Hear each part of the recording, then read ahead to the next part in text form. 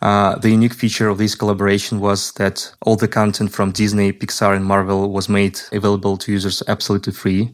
This is actually unusual for the market.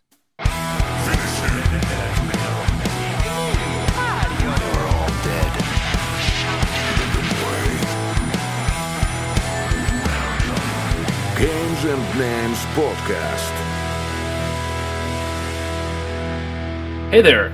Don't forget to comment, subscribe, and share this episode. It's really important for us. And now, to the episode itself. Hey there, my name is Tan. I'm VP of Product at AppMagic and also host here on Games and Names Podcast, a podcast where we talk about games and the people who make them. This podcast is brought to you in partnership with AppMagic, an analytical service for analyzing mobile markets and gaining actionable insights. Today, we've got a really interesting topic to cover. We're discussing how to maintain games' success for the longest time possible. What are the main strategies? What are the best approaches? What is the right and the wrong way? And of course, I'm not alone. Today, joining me, Dmitry, CEO of ZiMAD, who has been successfully working in the company for more than 10 years. Dmitry, welcome to the cast. Hi Stan, hi everyone. Yeah, glad that you've joined us today. Maybe let's start with a little of introduction to kick it off. Tell us something about you, about ZiMAD, about your whole approach to the gaming. Okay, thank you. First of all, I would like to thank you for having me today. It's a pleasure to be here. As for me, I have about 15 years of experience in the industry. I entered it as a C++ and then Java developer. Oh, nice. Then I advanced to managerial positions and have been leading ZiMAD for almost 11 years for now. And I still can't believe that really for a moment. And a couple of facts about ZiMAD. It's a publisher of games for mobile, social, and desktop. We've been on the market since 2009, just a year after the launch of Android market. That was a long time ago. The company has released dozens of products in a variety of genres, and it wasn't only games. We also launched entertainment apps and even interactive books. And until 2016, before the rebranding, tens of millions of players knew us as ZiMAD with the letter X at the beginning. Nowadays, ZiMAD is well known for its titles like Magic Jigsaw Puzzles, Puzzle Villa, Dominus Online, and Art of Puzzles. Magic Jigsaw Puzzles is known for working with the strong IPs such as Disney, Sony Pictures, and others. The game is the largest collection of digital puzzles on the market, with over 40,000 licensed images and more than 150 all-time downloads. And I think that's enough for an introduction. Thank you. Thank you very much, Dmitry. That's a really great introduction about both the company and the games.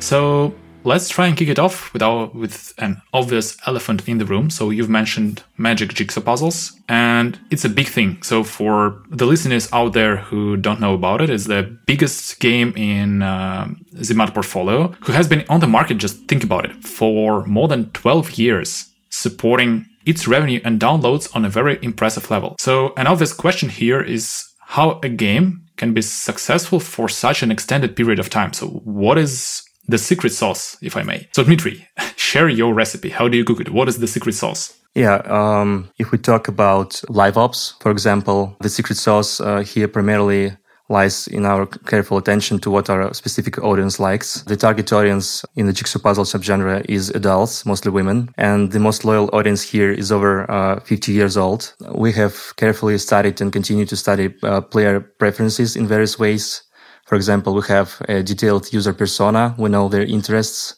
In real life, we engage them in interacting with each other through the game and community. We involve them in common causes such as open votes or charity campaigns. We certainly have a system of traditional live ops or for casual products, but it can be different from classic live ops. For example, in Match 3 game, here it's seriously adapted for the target audience. For instance, we know that the vast majority of our players do not like to feel stressed in the game and compete. So in the Magic Jigsaw Puzzles, you won't find real-time pricing, knockout challenges, and so on. We also work on implementing different player motivations through live ops. For example, we promote the idea of importance of brain training, cognitive function support. It's scientifically proven that assembling puzzles helps with this. We just want our players not just relax while playing the game, but also prevent some progressive diseases as well. Playing with children and grandchildren is also a separate motivation for these categories of players who have specific activities and content. Besides, we adapt the game to different players' motivations, working with custom flows across the entire funnel. I mean, it's starting with ad creative in user acquisition, followed by landing page on the store, and then in-game customized onboarding flow. So this is all about live ops of the game.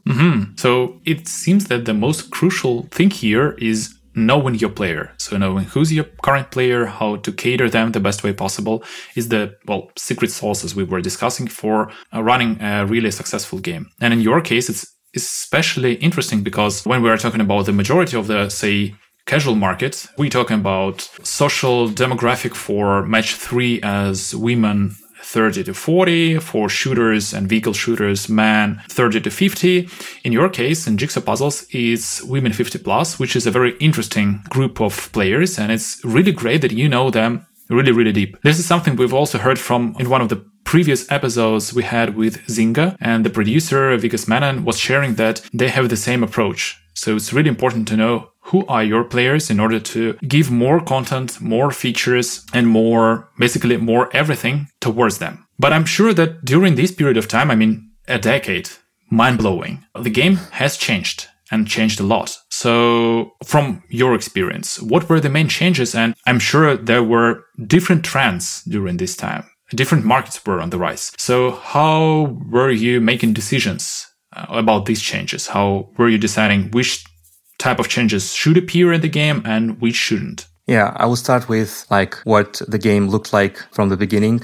The game has indeed changed drastically and continues to evolve every year. For example, in recent months, we introduced several new features like a brand new My Collection screen, achievement system, and enhanced level progression system. The product in its current form was launched in the middle of 2011, but before that, there were dozens of separate games with Magic Puzzles prefix in their name, each dedicated to puzzles of certain categories. It could be paid games and then free-to-play with ads. And then in the middle of 2011, it was replaced by a single game, which became a unified puzzle store. We were the first such digital puzzle store on the mobile market, and we are proud of it. And it was a very simple game where you just had to choose a puzzle image from a library and solve it. That's it. There was no backend. There was no in-game currency, live ops, daily missions, practically none of what exists now. The game evolved along with the market's evolution, devices, approaches to the game design, along with the emergence of new monetization opportunities. The game evolved based on the analytics we saw, based on the best practices we saw in our genres. So to sum up on what the game looked like, I could even say that by looking at the versions of MJP over these 12 or more years, you can indeed see the history of the industry itself. And as for another topic, as for how we make decisions based on the performance, first, I would like to say that we're advocates of a data-driven approach in everything to which it can be applied. We track players' behavior in great detail, every button press, what images they pick, the size and settings of puzzles, and much more. We analyze player profiles, search for common patterns within player groups based on their motivations and demographics. And a distinction in working with a product with such a lifespan is that we often separate all players' so-called tail and new ones, always assessing how changes affect both groups. As I already mentioned, we can't breach the trust. It's crucial for us. For example, if a change is supported by new players, but the tail reacts negatively to it, we must look for a compromise or sometimes change the game flow only for the new ones. And that's really interesting because I haven't heard a lot of cases when you change the flow of the game only for the part of the players based on the new data acquired. That's fascinating.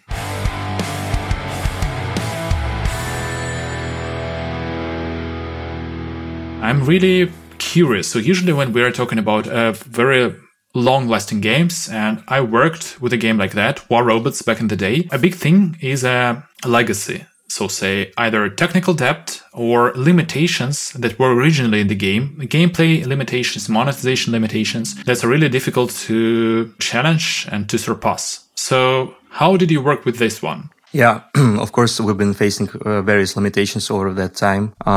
When you have such a novel product, you realize that there are many things you would do differently now. For instance, even the flow of selecting a picture became a limitation for us. Presently, the game uses packs, which adds one more step in the funnel. This is an outdated model, as all modern games in this mechanic have shifted to direct image selection without dividing them into packs in the main flow. Also, as an example, the game was originally designed for big tablet screens, so we had to rework the UI UX and even the gameplay for smartphones, creating a ported version of one-hand interface. Also, UI UX becomes outdated over time, so we're very careful in improving it step by step. I can also say that we had to make some aspects more casual, following the trends of the time.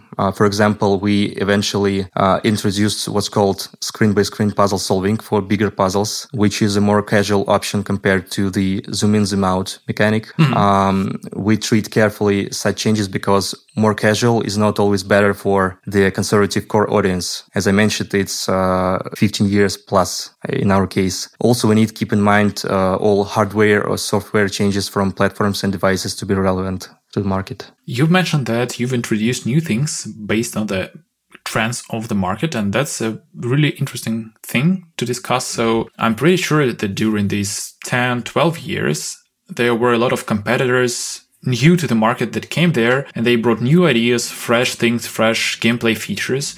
So how did you stay competitive with the game in this niche? So while the jigsaw puzzle game market was evolving, for sure, how were you staying on track and maybe even overpassing the competitors? Yeah, if we talk specifically about Magic Jigsaw puzzles, then yes, we acknowledge that there are new products that might be faster, lighter, and in some ways more, so to say, modern, simply because they entered the markets much later and had the chance to build everything from the ground up in a new way. But to our advantage, we have a large player base who recognize ZiMAD as a trusted partner and even friend, rich team experience, a lot of historical data which guides us. We continue to develop unique product features that are challenging or impossible to replicate. I would name here such features like custom puzzle pieces shape. So we introduced some custom form of puzzles like circle puzzles or puzzles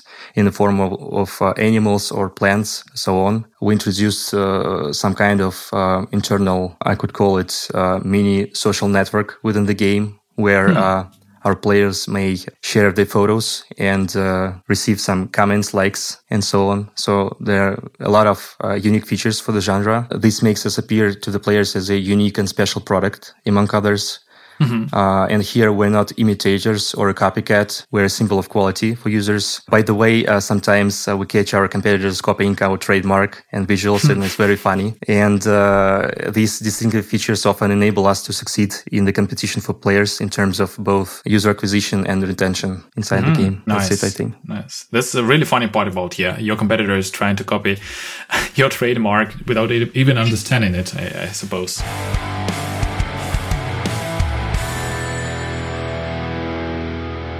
Financial success, it's not only about the players and having the player base, but also the monetization strategies and monetization techniques. You've mentioned user acquisition, and this part is totally understandable. But I'm really curious, how have you been running monetization in your games and in Magic Jigsaw Puzzle? So what things worked the best? Maybe there were some approaches that you launched with the game 12 years ago and they're still working like perfectly, or you decided some of them should be discontinued because they were outdated, or you introduced new features. So talking about monetization, how did this part of the product work? Yeah, thanks for the question. Great question.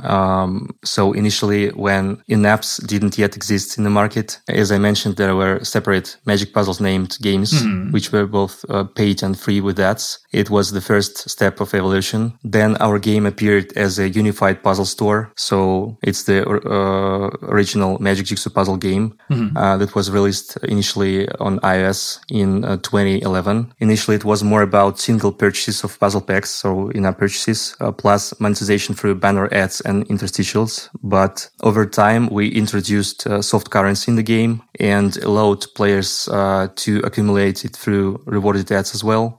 Then the next step, we introduced subscriptions, which now account for the lion's share of all payments in the game. It's more than 70% of all payments in the game. There are weekly, monthly, and annual subscriptions, including a 7-day trial. And in the subscription, we not only unlock the entire library of puzzles and disable ads, but we also unlock a list of features, including those unique to the genre, as I mentioned, like custom puzzle pieces, shapes, and others. After that, we actually developed a system of daily missions, live ops, and the functionality of leaks, for example. So there are some new monetization points appeared, both from in-apps and from ads. Regarding IP-branded content specifically, we started with paid puzzle packs, but then we transitioned to completely free branded content for users, which has been more effective. And overall, this is not the mechanic, this is not the genre where in-app LTVs are high, because in this mechanic, you can't lose while solving a puzzle, as you can, for example, in a match-3 game, where you're limited in turns and lives. So currently, payments account for about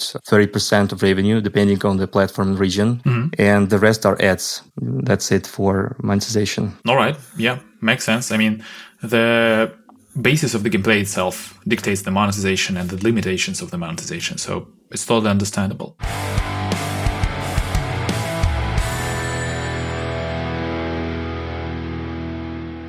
Let us try to switch for a little bit and talk about new games and launching new titles on the market. So apparently, during this period of time, during this decade, you launched a lot of games, but the majority of them were still in the jigsaw puzzle niche. Well, we can see that different companies try to tackle different niches, going from Match 3 to, Idle Tycoon, then to Merge 2. And especially now when so-called hybrid is a thing, combining very fast-paced, very easy to grasp core gameplay with a much more interesting and with a much more interesting meta with a place for progression. So why have you decided to focus on the niche you already know? Maybe that's part of the answer, actually.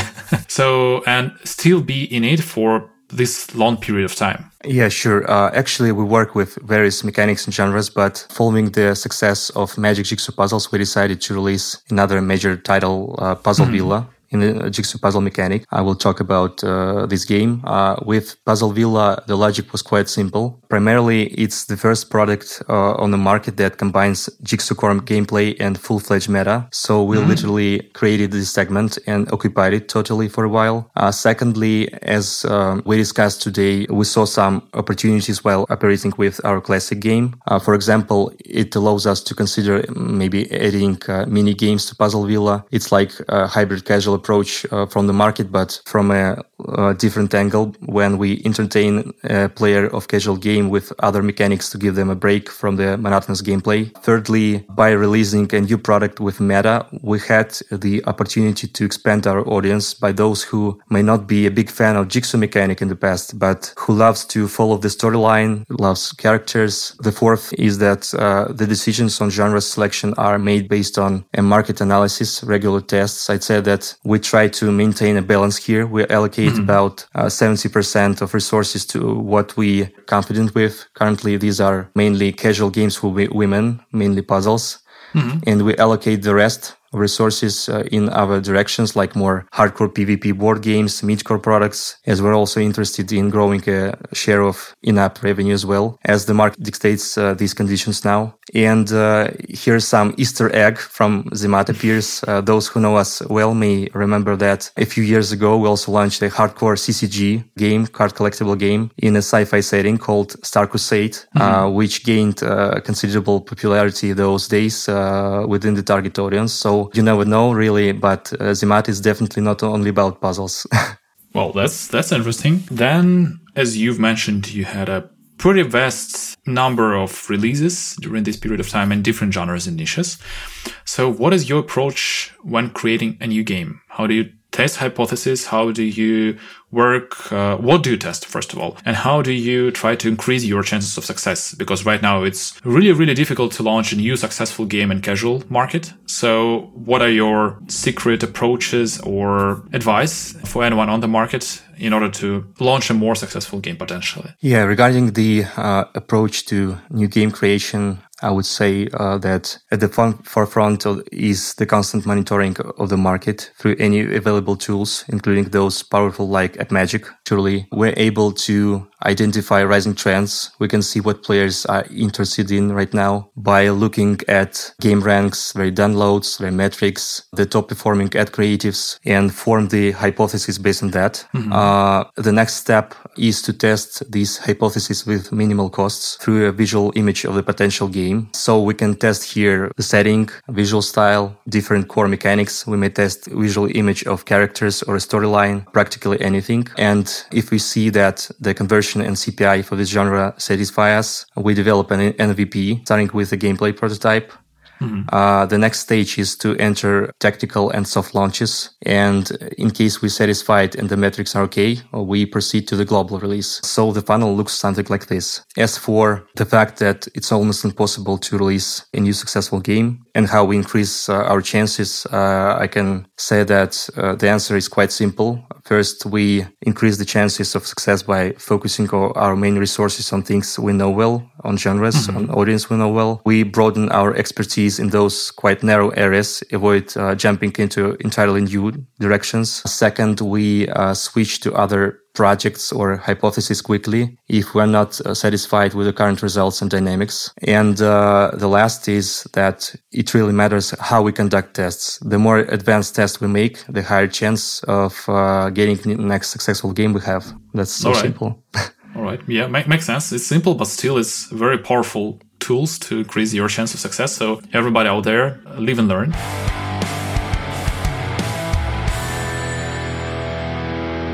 Talking about the market, I think that's a good moment to look at the whole jigsaw, maybe even brain puzzles market as a whole.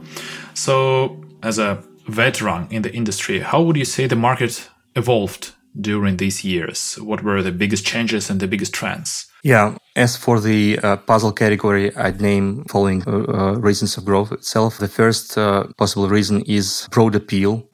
Puzzle games are appealing to a wide demographic, including all age groups and both casual and hardcore gamers. The second possible reason is low entry barrier, because most puzzle games have simple rules and gameplay. And the third major reason for growth is affordable development cost. I think compared to, for example, to real-time strategies or 3D racing games, it allows for the rapid creation of a large volume of content, adding to these live ops, social features, mini games, and so on. And as for evolution of the puzzle category, as for the milestones, the puzzle landscape is vast and diverse. So I'd better describe the tendencies by dividing the puzzle market into my own three groups of publishers. The first group is the group of publishers who are focused on increasing long-term retention and LTV. Following a trend set by studios like Playrix, they began universally integrating meta on top of the simple puzzle mechanics. Then many publishers, following the example of, let's say, Realm Edge, saw the need for the meta to be simpler. That makes it cheaper and faster in development. They also integrate mini games or mixed genres to break up the player's routine and retain them longer. The second group of publishers is like publishers who focused on reducing CPI in the opposite, which eventually grew into a huge market segment called hyper-casual. Now, due to problems with traffic ROI, hyper-casual is forced to become a hybrid casual. And the third group consists of publishers who manage to release games of absolutely old formation. Looks like they're ignoring all the modern trends. They simply adjust the well-known core gameplay a bit. The games are without mixing mechanics, without meta, and still sometimes be truly successful. I would include in this group subgenres like Jigsaw, Numbers, Hidden Object, Find the Difference, Block Puzzle, and so on. And actually, the puzzle category is remarkable because all these three groups of publishers continue to release successful products every year. That's what's interesting. That's an interesting segregation because it's totally understandable, but I haven't heard a structure like that from the industry. Interesting. Say, how do you think? Is it possible we've discussed that the success rate of new games is really low currently in the casual market. So I wonder, is it possible for a new game to become successful either in puzzle market as a whole or in jigsaw puzzle market, if we talk more precisely. And what does it take? So what do you need? Say, for example, when we talk about, Monopoly Go, everyone is looking at Monopoly Go. But then again, you need a very strong IP like Monopoly, and you need giant advertising budgets like Scopely has. And then, you've got a hit. But there are a lot of debates right now whether or not this game is profitable at the moment, or maybe it's still trying to gather as much attention as it can. The same goes to, say, Royal Match. We've had a very interesting talk with one producer from Playrix recently, and she mentioned that from her experience and from her opinion, she thinks that Royal Match is still not profitable. Yes, the scale, the acquisition, they try to acquire as many possible ways as they can and as many users as they can, but they're not yet even on the breakthrough point, not talking about being profitable. So returning to the question, how do you think, is it possible for a new game to become successful, like really successful, a big hit? And what should be done for that? Yeah, really hard question. I would say that there is always a chance to be successful. Surely, I've previously mentioned 3 very simplified types of publishers or approaches per my classification. Those striving for high retention and LTV, those fighting for low CPI, and those who ignore these trendy trends. All 3 approaches are valid, as demonstrated by successful releases every year. So the short advice from me to developers is to carefully analyze what exactly makes each type successful. The goal is not to blindly copy, but to improve existing games or to create something at least slightly new. And then the chance of success will definitely increase. And also I could add here that everybody should follow the trends, should analyze the market, should learn how to predict trends as well. It's very important.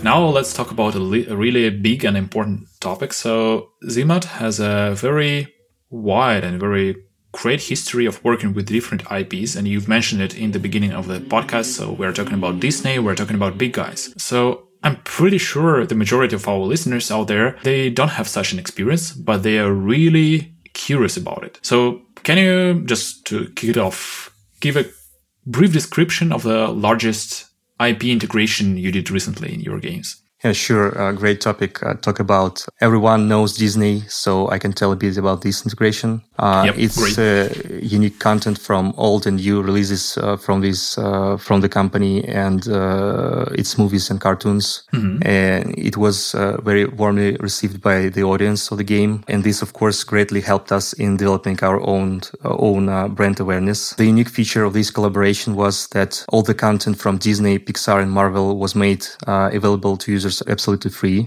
This is actually unusual for the market. Usually publishers make this content premium.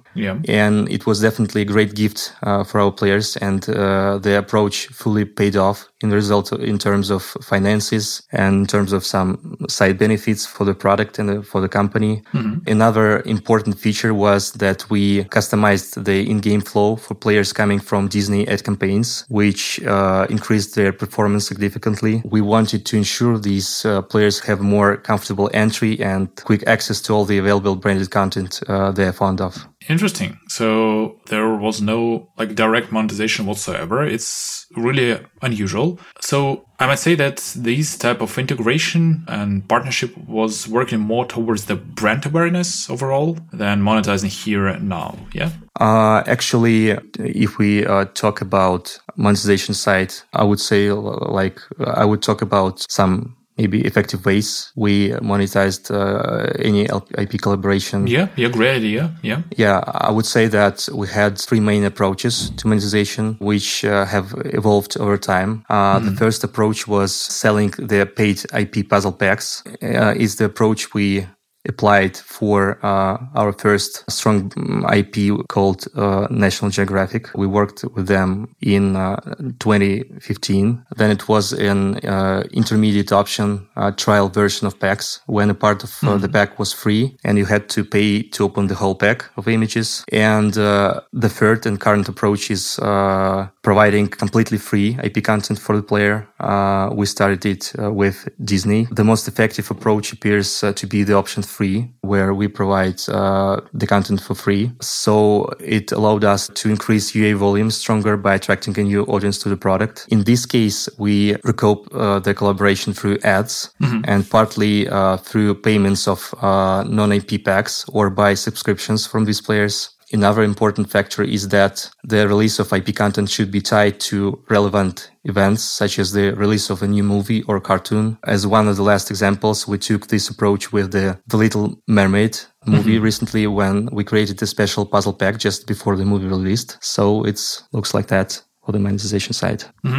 So in this case, I think the right timing might do the trick, because it can really boost both the monetization and the attention of the both players and payers. For those out there who don't have experience with big IPs and they don't even know how to approach these giant brands like Disney, what will you advise? So how did you start working with these large IPs integrations, and what is the action plan or the main steps that usually happen when you work with big brands like Disney? Yeah, I will start with our first major partnership. It was with National Geographic in 2015. The logic was quite simple. On one hand, there was a significant demand for puzzles with nature and animals. On the other hand, we wanted to offer something truly high quality and unique to stand out among competitors who, as I mentioned, also often copied us as well. This led us to initiate communication with Nat Geo, suggesting a mutually beneficial partnership. So the short formula is as follows. You must clearly understand what your audience wants. You find a partner with relevant content that meets the audience desires, and you initiate communication with a partner trying to agree on something you need. As for strategically choosing the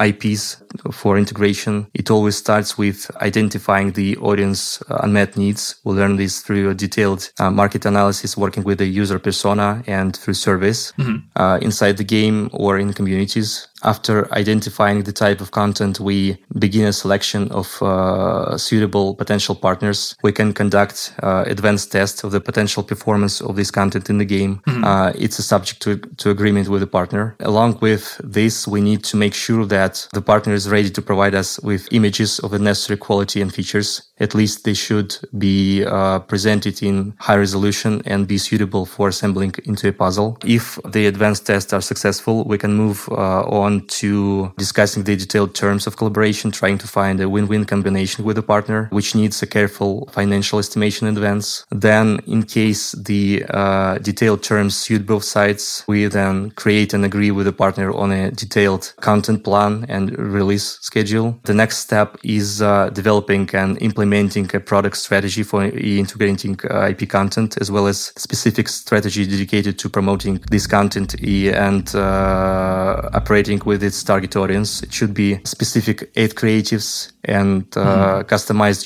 user flows, most likely. So this is a rough outline of how it works in practice.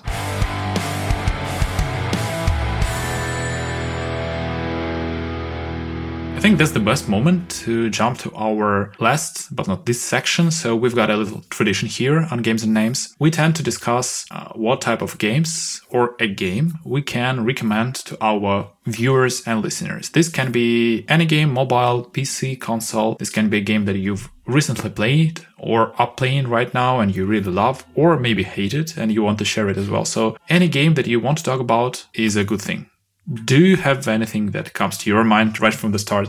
Yeah, I will start with mobile segment. I can say that I'm playing mobile games much nowadays. It's mostly in work purposes, like monitoring competitors, what new they're offering, and so on. Nevertheless, my favorite releases of the last year on mobile may be Monopoly Go, because it's one of the biggest games of the last year, and maybe some new mechanics in hybrid casual, like unpacking, which went from Steam as well. If we talk about PC and console market, I prefer more hardcore stuff, and I'm a fan of 3D shooters and sports simulators. And my voice goes to Atomic Heart and Phantom Liberty as DLC of Cyberpunk.